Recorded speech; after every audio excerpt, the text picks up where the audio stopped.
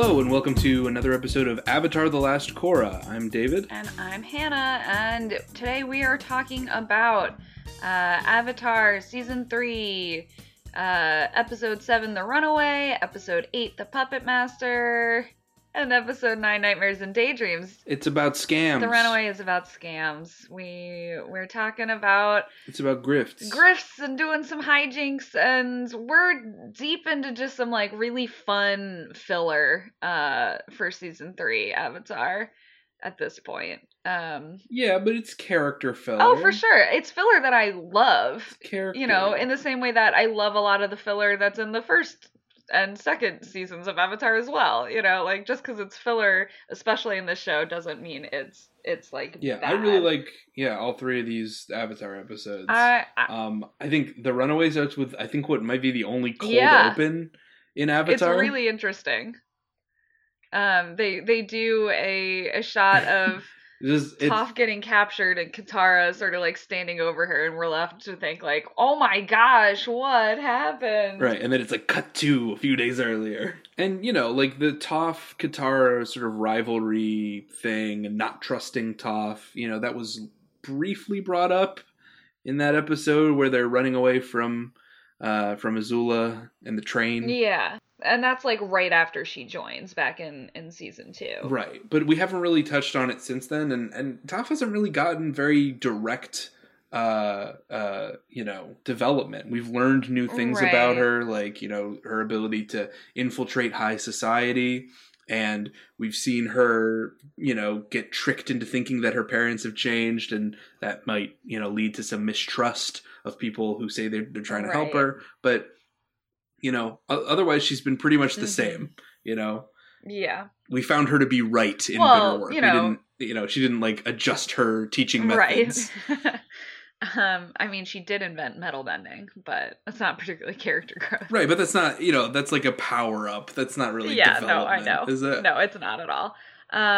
But this one, after the cold open... Toph and Katara are both sort of training Aang, and, you know, they start accidentally hitting each other with their attacks, and then it devolves into girl mud wrestling, which, you know, I always throw a little side eye at. Ladies. Or gentlemen. Ladies Let's get ready in the mud wrestling. Yeah. Right. It's weird. And Sokka has a great little moment in this training scene where, you know, he tries to run up on Aang and sneak attack him, but he yells sneak attack, and it's pretty good. I enjoy it. Some great Sokka humor. Yeah. So then, you know, Toph, Aang, and Sokka head into town to just sort of like hang out, chillax while Katara gets unmuddied. And Sokka decides... Well, they're trying to go shopping, but they only got one silver piece left. What are they going to do? Gambling. It's all about gambling. Kids. Also, Sokka wants a hawk. We get some more Sokka materialism in this episode, which is delightful. I like it. True. It's a running thread. Yeah, but there's like, you know, there's a shell game. See? 3-card Monty. Find the pretty lady. And this is a game as old as, like, time itself. So I totally would believe that it would be here. It's so simple. And I would totally believe that the guy cheats at it. And, you know, they're in the Fire Nation. You switch the little shells around and you hide the rocks. Luckily they're rocks, though, so Toph can just see them with earthbending. Yep, and just, you know, keep them in whatever shell she wants them to be in. And she does that, and she wins, like, 40 silver pieces off of this guy. And, they, like, run home with a bunch of supplies, and Katara's like, where'd you get these? And they're like, don't worry about it. We cheated a cheat. It's fine. And she's like, all right, well, no more scams. And then there's just a montage of them doing, like... It's incredible mom energy. We've been talking about Katara's building mom energy, and this is the episode where it all comes to fruition. Really does. I mean, in that sense, it's not filler at all, right? This is the culmination of every mom episode that Katara has had all this season and last season. Yeah, that's true. This is the ultimate Katara mom moment. But yeah, so then there's a montage of them just like running a trillion different scams. My favorite being the hit and run scam, because just like... Well, just 3. It's like more than 3, isn't it? Yeah. They do like a few of them. No, it's just 3. It's they do a craps game where they use rock dice. So lucky that, so many of these games involve rocks in some way. Well, And then the hammer thing, where, test your strength, see how hard you can hit this hammer. And Toph just, like, uses earthbending to punch the hammer up into the air, and so that makes it easier to swing down, I guess. It's pretty great. So yeah. And then they do, the hit and run, the classic hit and run. And Sokka gets to wear his beard again. I do love that Sokka has just, like, fallen in love with this fake facial hair that he made in the Footloose episode. Yeah. It's great. And he's got his best wink when he winks to camera that he's, he's gotten his money. He's good now. Because he's pretending to be a cop, and he gets a bribe so that he doesn't tell on the guy who fake hit Toph, and then they get a lot of money. And then basically Toph gets a wanted poster made of her with the nickname The Runaway. There's the episode title, and Katara and Toph, like, have a fight about it because Katara goes snooping through Toph's things and finds it, which is just so incredibly mom. And then, I was just cleaning up and then I stumbled across the... I can tell you're lying, poster. Katara. I like the poster jokes. Do you like the poster jokes? Yeah, they're fine. I like them. I like the, after Katara and Toph have the fight, the boys try to patch them up by sending a letter with Sokka's new hawk to Katara from Toph, but Katara gets it and is immediately just like, Toph can't write. Like, this is very obvious. Right. It's, it's a very particular kind of intelligence that Sokka exhibits. Yeah. He can construct a plan, but he doesn't always account for the humanity of it. Right. Or the details necessarily. Yeah. But then I love that Aang is just like, well, I guess we gotta send a note to Toph now. And Sokka's just like, we're gonna run into the pretty similar problem there, I think. Right. They just keep forgetting that she's blind because she's so, good at being blind. She's so capable. Yeah, so the way it is and resolved is that Sokka goes and has a little talk with Toph right above, like, the bathing pool where Katara is hanging out to de-stress, I guess. And so she overhears their conversation, and Sokka's like, listen, I appreciate that Katara is kind of my mom. Like, it's really nice sometimes. And maybe you would like it too. And Toph is like, yeah, maybe you're right. I don't know. Blah.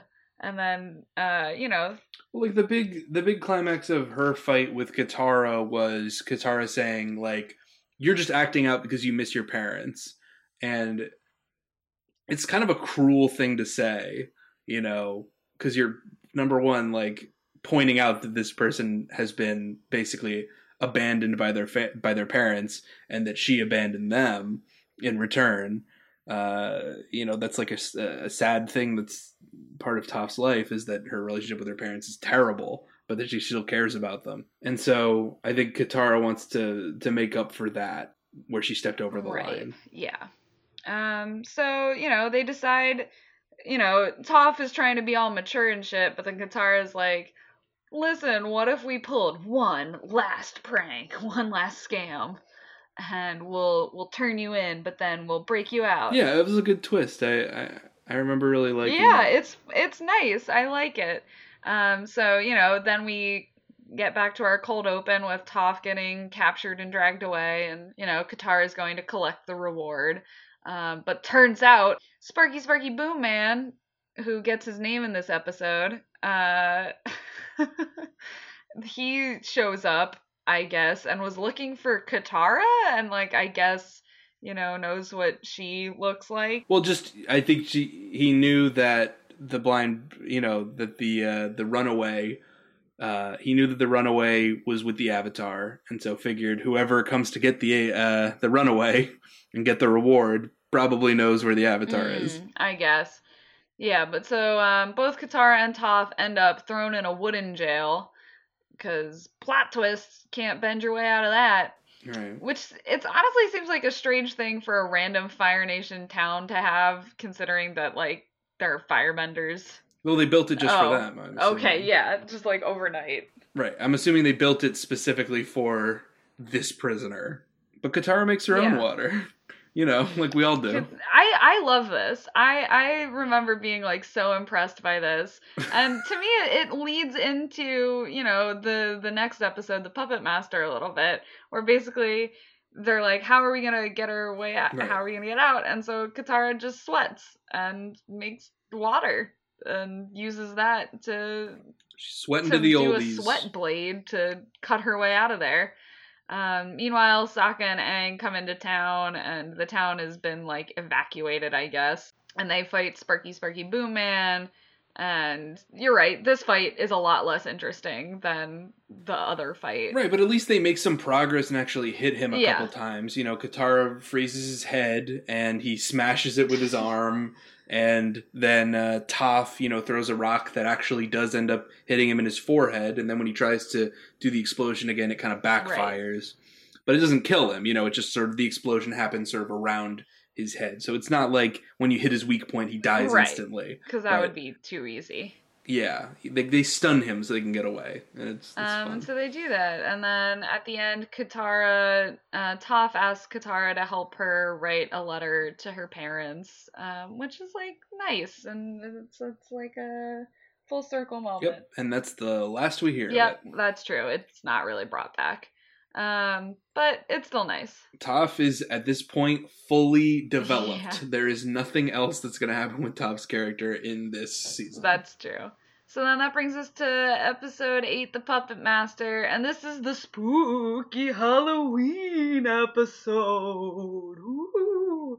This episode is actually creepy. Did it air on Halloween? Yes, I'm almost positive it aired around Halloween. Just from my own memory, but I'll look back. I'm interested in, like, why do I like this episode so much and I don't like the swamp?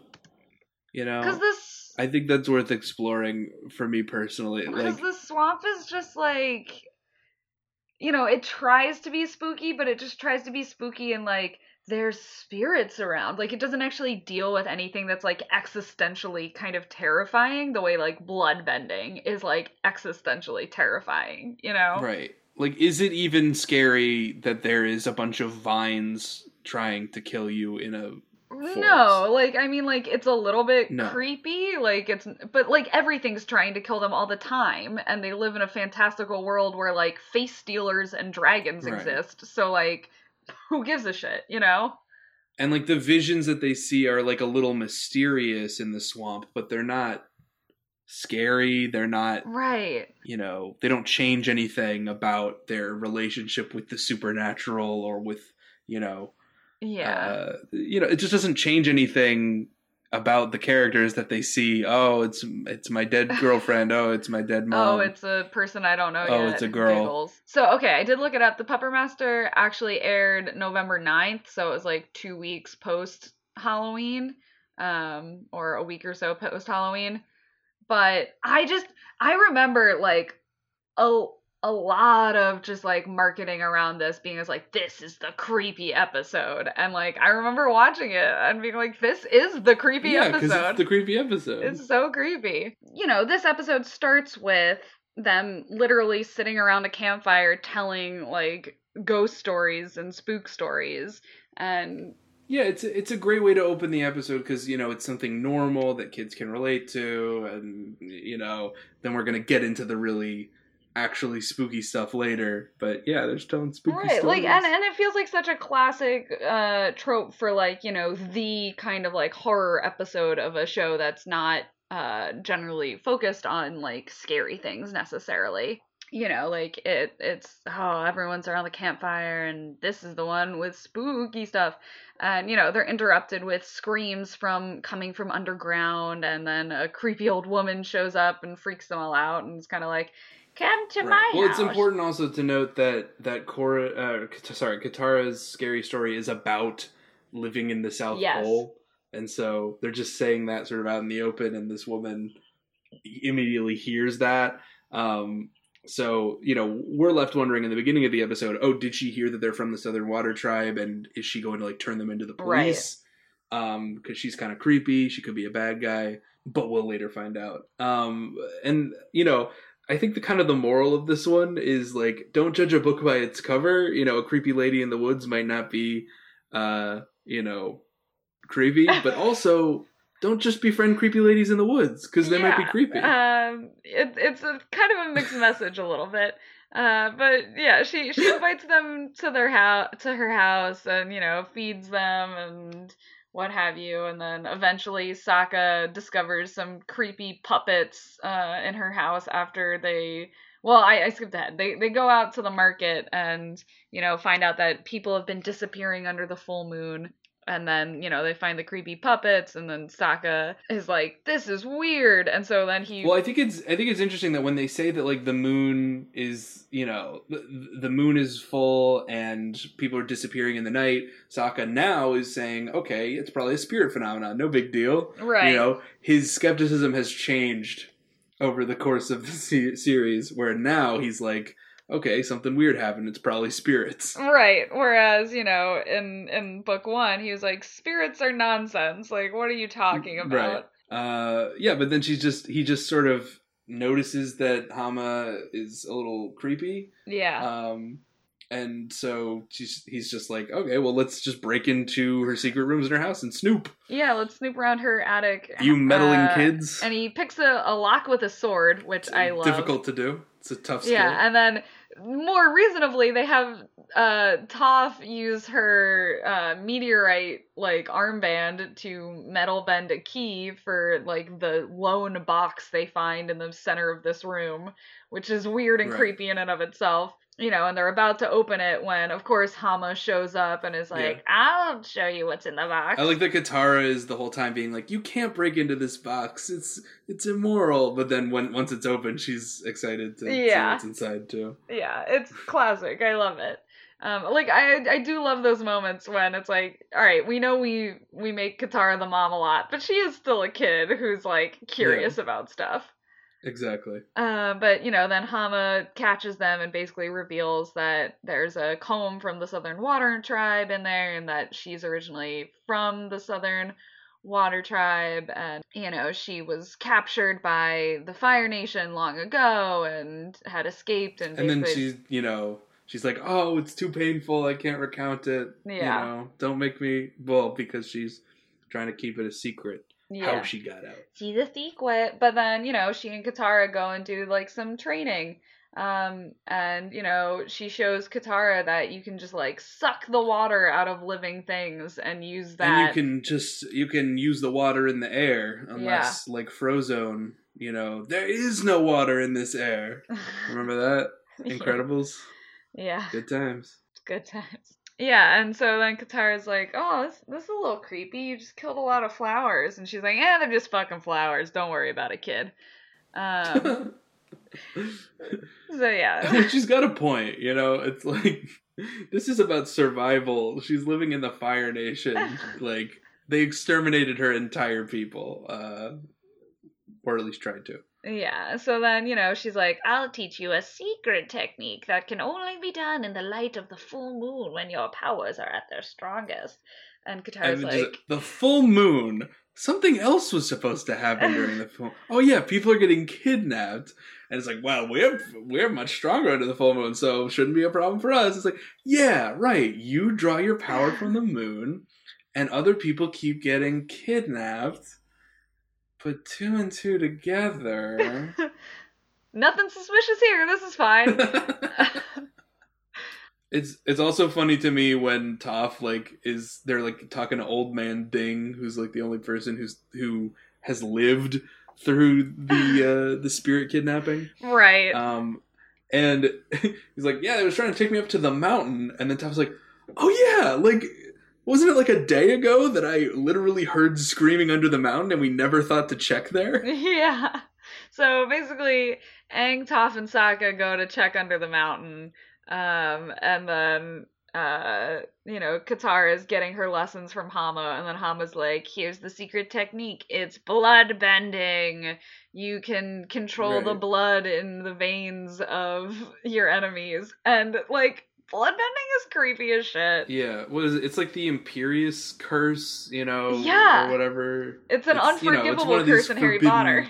classic mind control, but in this case, just body control. Like, that's almost, like, the worst part of it, is that, like, you're fully conscious of your body doing things against your will, you know? Like, yeah, it's that's spooky. pretty horrifying. But you know what else, like, is making you do something against your will? Getting punched in the face and getting knocked out cold. So, I don't know. It might be a little overstated. Like, it's definitely creepy. Yes. But, I mean, if you're in a situation where you're trapped in a prison, totally cool to use this technique to get out, I think. Yeah. Totally well, justified. so, like, that's sort of Hama's defense. She says the line, when you're a waterbender in a strange land, you do what you must to survive. And, like, like, fair, I guess. But then, she decides to use this to just, like, punish random villagers and, like, torture them and shit. And, like, that's the part where it becomes evil. Right, because we've spent so many episodes this season trying to humanize the people of the Fire Nation and show that they're, even if they're under a bad ideology, they're under a bad government, that doesn't make them, guilty of all of the government's crimes. I think it's questionable whether that is the case. But I think it's particularly cruel to just lock them under a mountain to starve to death. I mean, how long have they been under there? Like, isn't she only able to get, like, 1 or 2 people a month? Yeah, I don't even know. Like, it's... Maybe she has them bring food when she captures them, because, didn't they say, like, they're always losing delivery boys for the marketplace? Oh, yeah, that's true. So maybe she has them deliver the some food with them. But yeah, so, like, they free a ton of people under there. And then, they are like, oh, crap, Katara's with the crazy evil lady. We gotta save her. Right.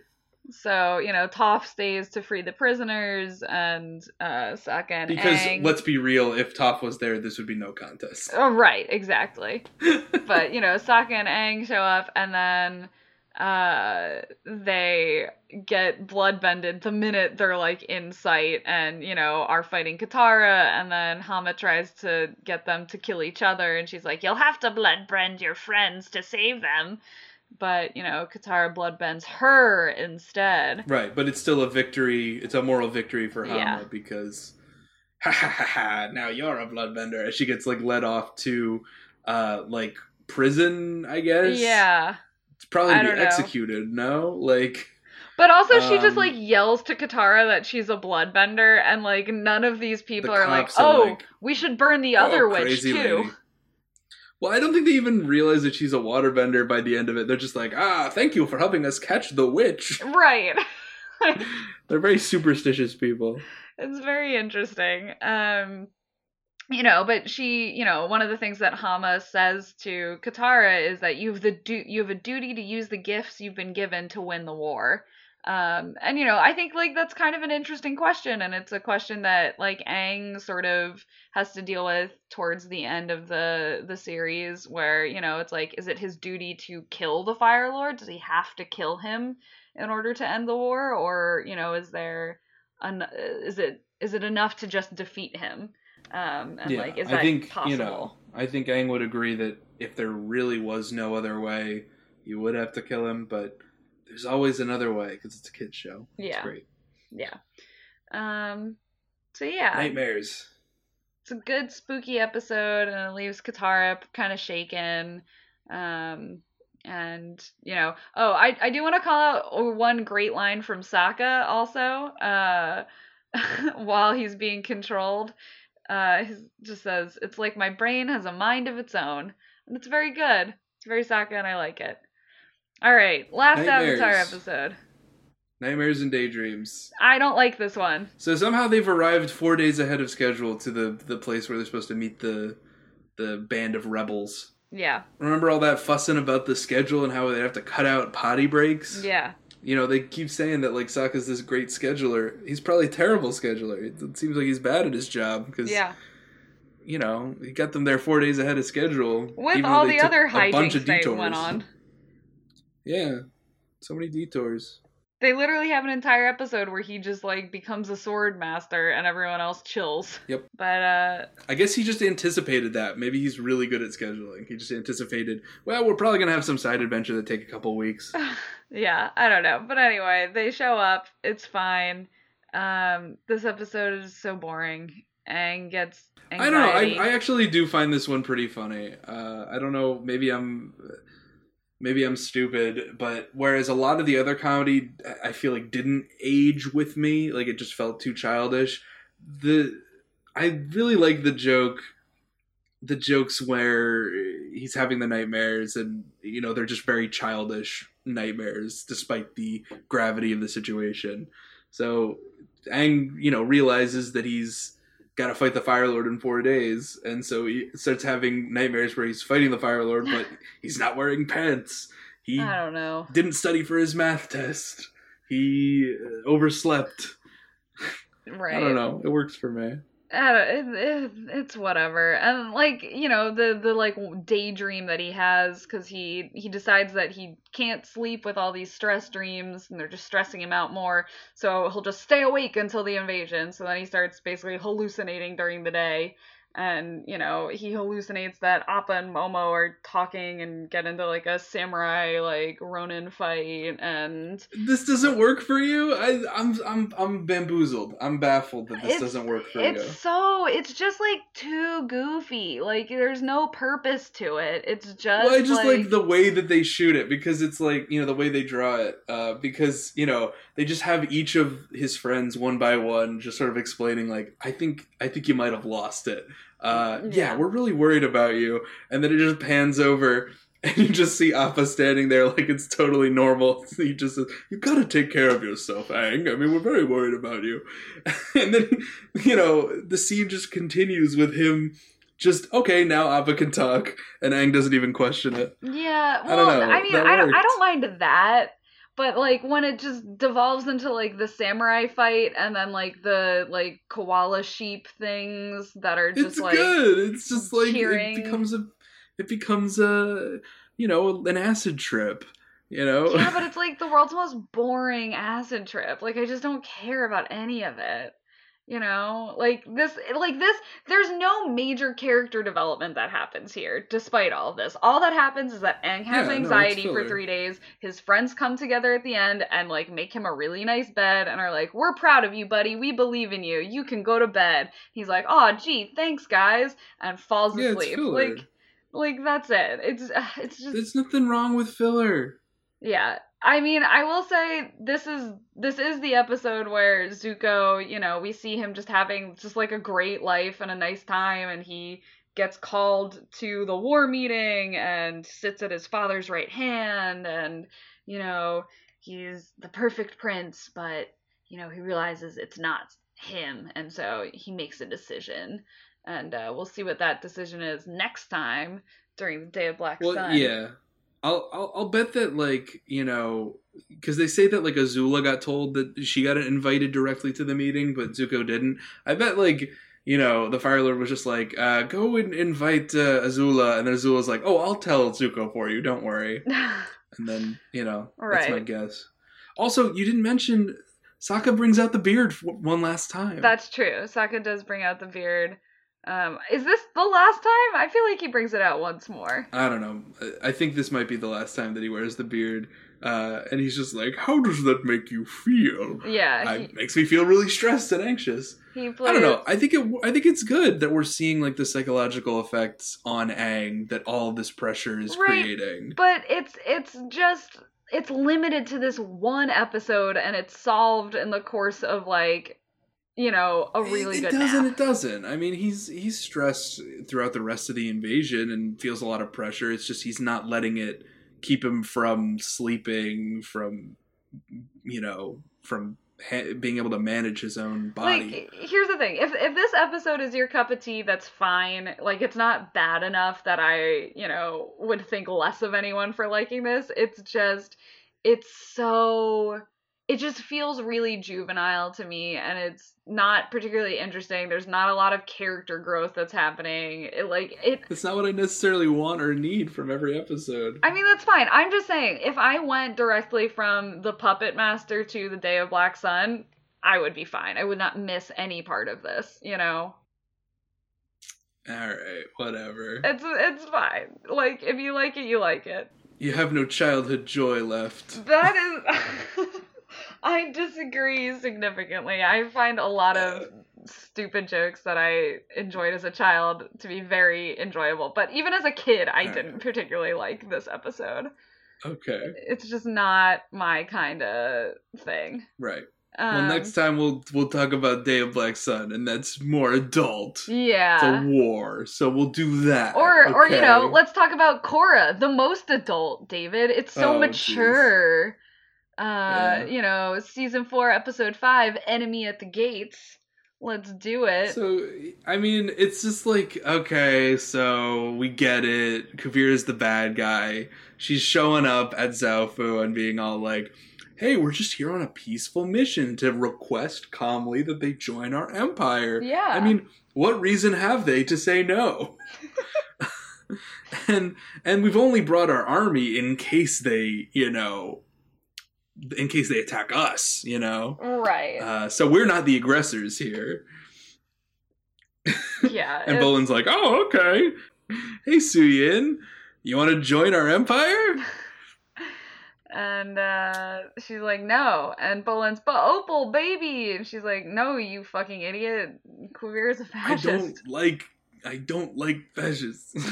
Yeah, and it's like after that, after seeing Opal, I think, is what changes Bolin's mind and makes him actually start, like, asking really basic questions. Right. Like, you know, because his pitch is, like, basically the pitch for the Maoist Great Leap Forward, you know? He's saying, we're visiting these really rural places, and we're completely revamping them, industrializing them. They have cars, they have trains, they have... you know, better agriculture, they're able to feed themselves, we're all able this to protect them, quote unquote. Right. I mean, and that was what the Great Leap Forward was, you know, marketed as. You know, we're going to mass produce grain, we're going to have people building, like, steel mills in their backyards so that we can mass produce steel to export. That didn't work out so well because, you know, it's hard to build a steel mill in your backyard. To smelt steel by yourself. But, you know, hey, it was an idea that he had, Mao. So, like, yeah, that's the pitch, right? Mm-hmm. So now we're pretty clearly defining Kuvira as, like, Mao, basically. Yeah. Which, again, just feels incorrect somehow, you know? Like, right, because it's about, like, incorporating and... nationalizing. I mean, it's much more of a nationalist project. You know, Mao Zedong did not unite China. He just sort of killed all the landlords, which were, you know, sort of these feudalist, you know, landowners who basically could charge whatever they want because they had a total monopoly. Like, you couldn't move or leave for all these, you know, agricultural, rural workers. And so he just was like, okay, well, they do nothing. They serve no purpose. All they're doing is collecting rent on land that they own because they inherited it. You know, it's like the landed gentry. Right. So it's like the French Revolution, just, you know, kill all of them. Yeah. That's not what happens here. This is more of like the Chiang Kai-shek, you know, uniting the kingdom by going through and conquering this one and cutting a deal with that one and making someone assassinate the leader of this state and, you know, those kind of things. Mm-hmm. Or maybe more of like an Otto von Bismarck, like uniting Germany. Right. And then he became chancellor, but for some reason Kuvira is not satisfied with like being in charge of everything, but just not being the figurehead. The ruler in name, the figurehead, right? Because she's Mao. Yeah. I don't know. It's whatever. It's weird. She's bad. Yeah, it is bad. Also, Varrick is doing crazy experiments on spirit vines, and, like, they're so powerful. And, you know, he's like, all right, Julie, we gotta shut this shit down. But then... Right, but why? What? See, he's just like, well, now I have a conscience. Yeah, just for, like, no reason. Just like... It bothers me a little bit, but not that much. Because, I mean, I get that they just want Varrick to be a character again. Yeah. And they like him so much, they're like, well, I don't want him to be pure evil, right? Like, what do you think made him a great villain? Well, was that he was just purely motivated by, like, capital. And that, yeah, well, self-interest at least. Maybe yeah. not, specifically money, but always self-interest. And he was always playing both sides, Mm-hmm. That was the really fun part. And so I mean, I think the he idea that he's continues to just be like fun now here. taking responsibility over his invention, I think it's a little bit of a stretch, but I'll accept it. Yeah, yeah, I agree it's a little bit of a stretch, but, like, I enjoy Varric when he's on screen, literally at any moment. He is so delightful and fun and brings actual What I humor. do hate about Varric, though, is the horrible, like, his girl Friday thing he's got going with Zuli, or Yeah, Julie. Like, it's really uncomfortable because he just clearly has all the power in that situation. And she's, like, falling for him or something. I mean, is it quite that? I don't know if I necessarily read it exactly that way. Like, Well, she, like, falls off the train and then he, like, pulls her back onto him. yeah. And, then she's like, "Oh, Varric, you saved me." And he's like, "You know what else needs saving? My feet. Go scrub my feet, Julie." Yeah. He's like oblivious, He's and she's oblivious. like pining for And him. she's falling. But, I think it more falls into like the, you know, men need a competent, like incompetent but talented men need a competent woman by their side. Like it's sort of like Tony Stark, Pepper Potts a little. Behind every man, yeah, but still, I don't think that's enough. Like, there's clearly a romantic thing going on there, at least a one-sided romantic thing, Uh-huh. and it's just uncomfortable to me I don't know. I because don't hate Julie it. is his servant, literally. Yeah. I mean, yeah, I don't know. Again, it's weird, but he's clearly Right. not like necessarily abusing that, like, or at least for sexual gain Okay, in so any it's way. okay because he's not interested in her. But if he was, I don't know. It's just a weird romance to push, and if they go, I know where they're going with it, Yeah, but it's bad. So meanwhile, Cora, right? yeah. Meanwhile, Cora is doing things, or more Um, specifically, not doing things, yeah. Basically, she's like, I'll just talk to everybody a bunch, and tries to do that. which is a good idea because she's by no means the most powerful bender, and her word has a lot of sway because she's the Avatar. But like Well, the idea that she could just talk Kuvira out of it, it's a little naive. yeah. Um, More useful would probably be to go and like gather world leaders and try and get them to stop this, or rally the troops over to her side and say, right. this is wrong. But trying to convince Kuvira to give up her army and her empire Yeah.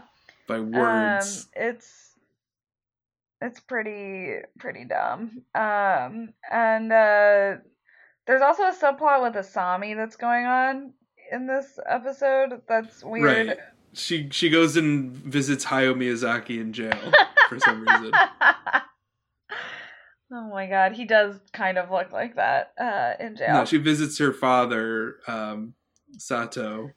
Basically, she brings all of his unopened letters and is like, I don't ever want to hear from you again, Dad. And he's like, just let me say one thing and then I'll never talk to you again. She's like, fine. He's like, you're the greatest thing I've ever created. I'm so proud of you. You're amazing. You are my greatest invention. You're Frankenstein. I know. It's so Monster. uncomfortable. And then, like, she goes back later in the episode and brings, like, a Pai Sho board and they, like, play Pai Sho together. And I'm just like, why is this happening? Why is this what Asami has been given to do? Like, because what else would she do? I mean, good point. She does nothing. Well, no, she's got a company to run. It's just like, she has no stake in the Earth Kingdom right now, and she doesn't know that Cora's there. But like, they could have given her a stake in the Earth Kingdom, Like, what, by making her again the unwitting ally of imperialist power? Like she was working with Varric in book 2. Right. Would we just do that again, but with Kuvira? I mean, it doesn't have to necessarily be that. Maybe Kuvira is not willing to sell to her anymore. I don't know. And so then she's anti-fascist, but still pro-capitalist resource collection. Like, I don't know. They could have just done something. Yeah, I just don't think that she has any horse in this race until Korra shows up and is like, "Come on, help us defeat this lady." And then just nothing happens. Like, a lot of nothing happens in this episode. Yeah, well, I don't know. Both Varric and Bolin decide that Kuvira is crazy, and so they decide to, like, defect or whatever. And first, Kuvira threatens Bolin with a re-education camp, which is just like, okay. Right, and Bolin's like, "I thought that was like a trade school," and she's like, "How naive." Right, and I'm like, "Come on, Bolin, you didn't even ask." You didn't even like, I don't know, like, how do you become like the head of the fascist party without even knowing that concentration camps exist? Like, he's just so fucking naive. This is like Bolin at his worst. He's so innocent and naive that he is just helping the bad guy. Yeah, he's really dumb. But yeah, so then we get a little bit of backstory about Kuvira from Suyin. That she was like an orphan that Suyin like mentored or whatever, and then after the Earth Queen died, people like the president of Republic City and Tenzin came by and were like, "Hey, what if you ruled the Earth King?" And she was kingdom, and she's kind of like, "What? Me? Never! I couldn't impose my beliefs on everyone." And it's like, oh my god, the fucking anti like communist. I don't even know what it's supposed to be saying, because it's like, I don't know, it's the United Republic imposing their will by picking a dictator. It doesn't matter who they pick. It's bad either way. I mean, if anything, she should be like raising an army to fight off whoever the whoever the United Republic picks, because it's just like an imperial rule. And it's one thing, to say like, oh, well, I don't want to rule because I don't want to impose my views. Well, it's like, okay, fine, then coalesce a diverse group of people who can decide together, like, create a democracy then. Like, don't just sit it out and, like, do nothing, you But she doesn't want to idiot. impose democracy. She's just so... on people. She wants them to choose it for themselves. I don't know. It's just a weird sort of situation, because she's like sense. In this vassal state that was never actually like recognized by the Earth Queen, as part of the Earth Kingdom, and they just built this town, and they're apparently really wealthy, which is why Kuvira wants them. But like, wealthy in what? Like bad statues and like new versions of. No, they've got a lot of metal. Ball. Like that's why they built the city there, because they right by like a mine or whatever. And so. Right. So I guess like Kuvira wants to just like tear up the dome. Yeah. In order to get more metal for her machines. For her political machine. Oh shit. But yeah. It's just so. So basically, Kuvira's in the room while this all happens, and it's like, she never forgave me for that. So then she turned my son and a bunch of my guards against me, and then they set out to stop the chaos in Ba Sing Se, and then decided to keep on conquering. And it's like, okay, like, stopping the chaos in Ba Sing Se doesn't sound like a terrible idea, Like, the whole fight they have before, like, Kuvira leaves is just, like, so baffling to me. Because it just makes Suyin seem like, no, I want more bloodshed to keep occurring. Like, how dare you step in to, like, try to create, like, order. It's just... Yeah, I don't know. It's just, to me, it just seems like... It's just not thought through. It's some kind of the goal is to establish like, okay, independence versus unity, and like, control versus freedom, and not disunity. Right. And it just doesn't really grapple with what that means on a state level. Like, sure, it would be fine either way, but the real problem is that Kuvira was appointed by the United Republic and then just became a fascist dictator. Right.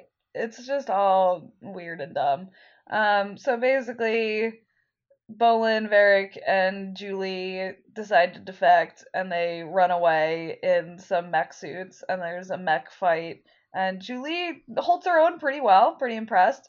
Bolin is basically almost useless.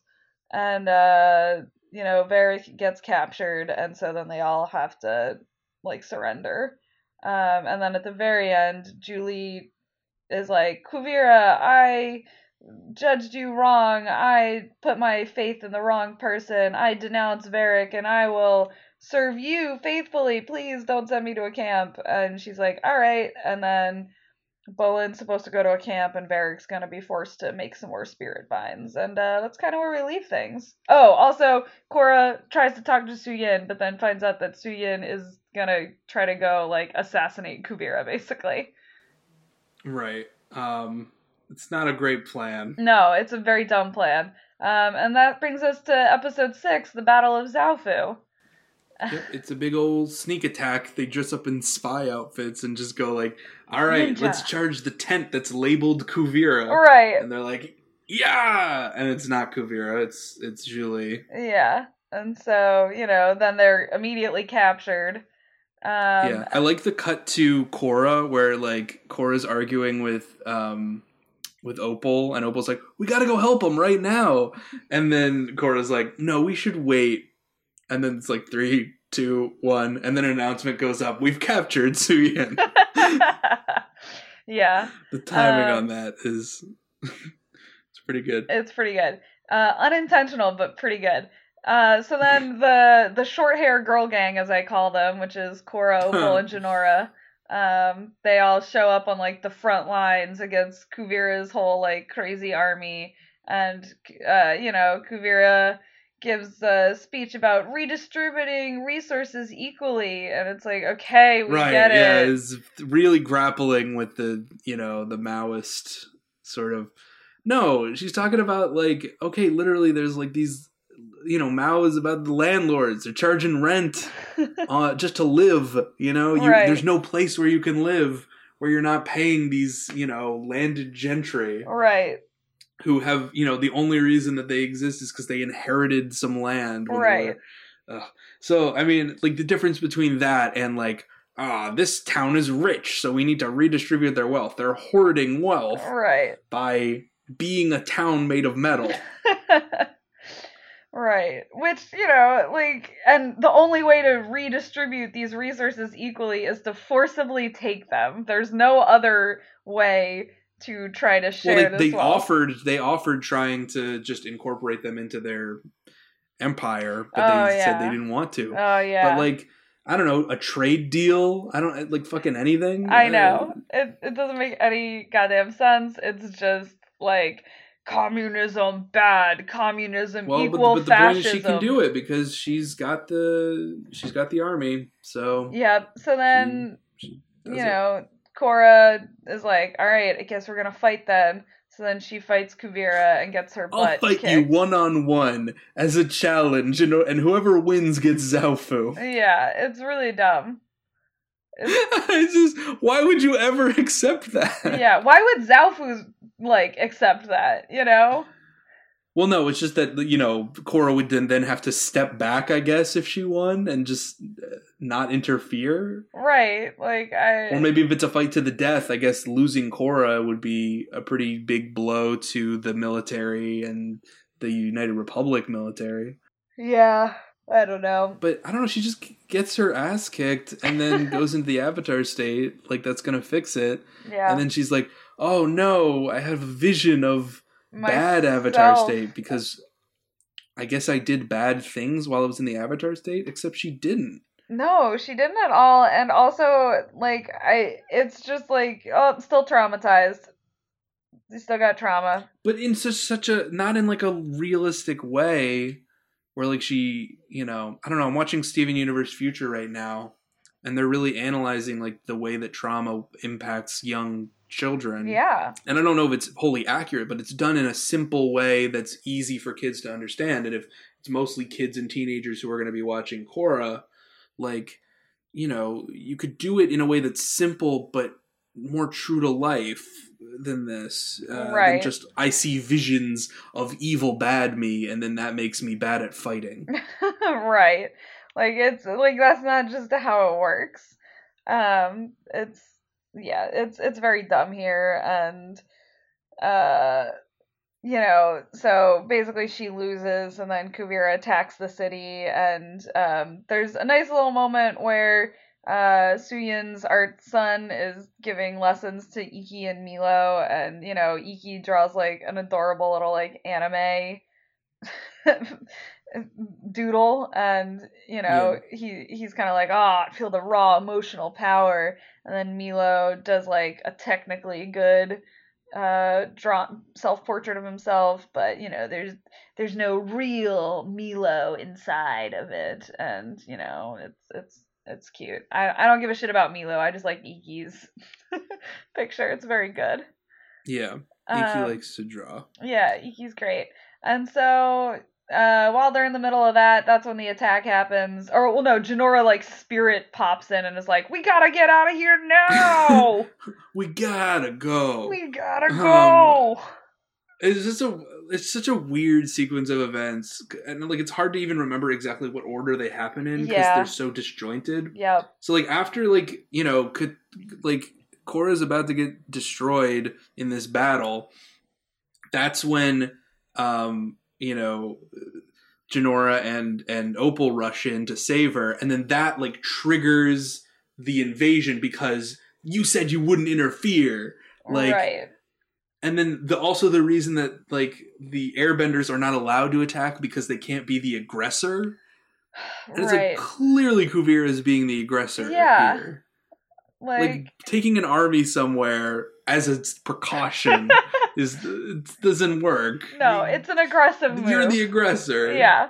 It's like if the US moved all of its like warships around like China. It's like, yeah, but they didn't attack. They said, we come in peace.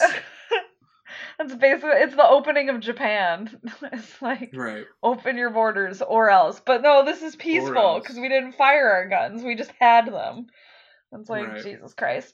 Then Suyin is like yelling to them, like, don't come to save us. We'll be fine. While they're already like in the air being rescued by Milo on a sky bison. Right. And it's like, how can you hear them like from that far away with all the wind blowing and the explosions and yeah. And go, we'll be fine. And they're just in these metal eggs. I know, the fucking eggs are so weird. They don't make any sense to me. Also, they don't cover their like heads or anything. It's just we're in this metal egg. It's just so bizarre. It just looks terrible. Also, there's a lot of really Battle of Zaofu. Awful. It wasn't much of a battle. It was not. There's also a lot of awful 3D that I just wanted to mention really fast. Meanwhile, Varric basically tricks the guards into letting Bolin be his like lab assistant, even though Bolin does nothing but like hand him a screwdriver during all of this. Right, but I like the negotiation that Varric goes through. I think it fits smart. with his character that he's kind of manipulative, and he's like, hey, if you want your hands blown off, you can be my assistant, but otherwise I'll take Bolin. Yeah. Which, well done on his part. So then he basically constructs a bomb with both a timer and a remote detonator, and I love the whole scene. All of this is very good. It's stupid in that the spirit vines can be made into bombs are dumb, but like Varric's role in all of it, replace spirit vines with anything more believable, and the whole scene is great. Right? Why couldn't it just be uranium? Right? I don't understand. I don't know. Do they not have uranium that you like? You could probably bend it as an earthbender, right? Like it would probably be really easy to mine uranium. I don't know. It's just we wouldn't believe that they could figure out how to split the atom. Yeah, I don't know. Like. I don't know. They invented like a lot of shit in like 60 years. So yeah, I just don't believe any of it. It's like it's all completely unbelievable. So you just have to accept all of it. Yeah. A spirit vine, which I don't even know why that's a thing. Like I'm pretty sure that spirits are in the swamp, but that the trees are just normal trees. Right? In the swamp. In the swamp. Yeah, maybe. Aren't they just trees? I think they're not just talking about the swamp. I think they're also talking about, like the spirit vines that are in Republic City as well, which are... No, I understand, but I don't understand why there are vines in Republic City. We talked about this back in book 2. Like, okay, why are vines now having to do with the spirit world? The only know. reason vines were spiritual in the swamp is because the swamp is like a big living spirit. It's just like nature and nature being a spirit. Right. But why vines specifically? Why not trees or, rocks? Like there's spirits in everything. That's the whole point of spirits. Well, because when the dropped plot line of last season is that, the spirits are invading the human areas and it's bad. Right. And so you need to visualize that infestation, so right. use vines. So use vines, because they're... Alright, I guess it's a fine visual metaphor or whatever, but then you have to literalize the metaphor and then take the vines and turn them into vine bomb lasers. Right, it's very dumb, as we've said many times. But so, Varric is, truly willing to kill himself, it seems like, because Julie left him, and, then Bolin saves the two of them, and now I don't know, do they go somewhere? No, I think they get captured. They're going to be taken to the concentration camp. No, don't they escape? No, I don't think they do. It ends with him going, "Damn you, Julie, you failed us." No? No, they they just pop out of the ground, right? Yeah. They just go on the ground. I'm sorry. I was mixing it up with the other episode. No, yeah. They pop out on the ground and are that's the last we see of them for now. I think they make their way back to Republic City, if I remember correctly. Yeah, they're planning to, yeah. Right. Everyone's headed back to Republic City. What's Kuvira's husband's name? Suyin's kid? Baatar Jr. Baatar Jr.'s got some fucking issues, man. He, really hates his parents for kind of, it seems like, no reason. I'll never live in your shadow, Dad. Yeah, and it's just like, what? Where did this come from? We've had no build-up for this. It's also very weird to me that Kuvira keeps referring to him as my fiancé. Right. Oh, where is my fiancé? I can't find my fiancé. Right. The poor baby. So yeah, that's basically where we leave Korra. It's a mess right now. It's only gonna get messier, guys. We're only 6 episodes in. Yeah, we're about halfway through the final season. I don't know. So far, I feel like its opening is worse than book 2, but I don't know where it's going. Is going to be worse or better than book 2? I mean, it all comes down to whether or not it's better than giant spirit monster kaiju fight. Well, it's going to be not giant spirit monsters, but it's going to be pretty close, so we'll catch you next time, and maybe you'll find out what's going to be giant. Yeah, if you enjoyed this episode, please leave a comment, send us a message. You can tweet at us at Talking Tropes. We'll see you next time, guys. Bye-bye. Bye.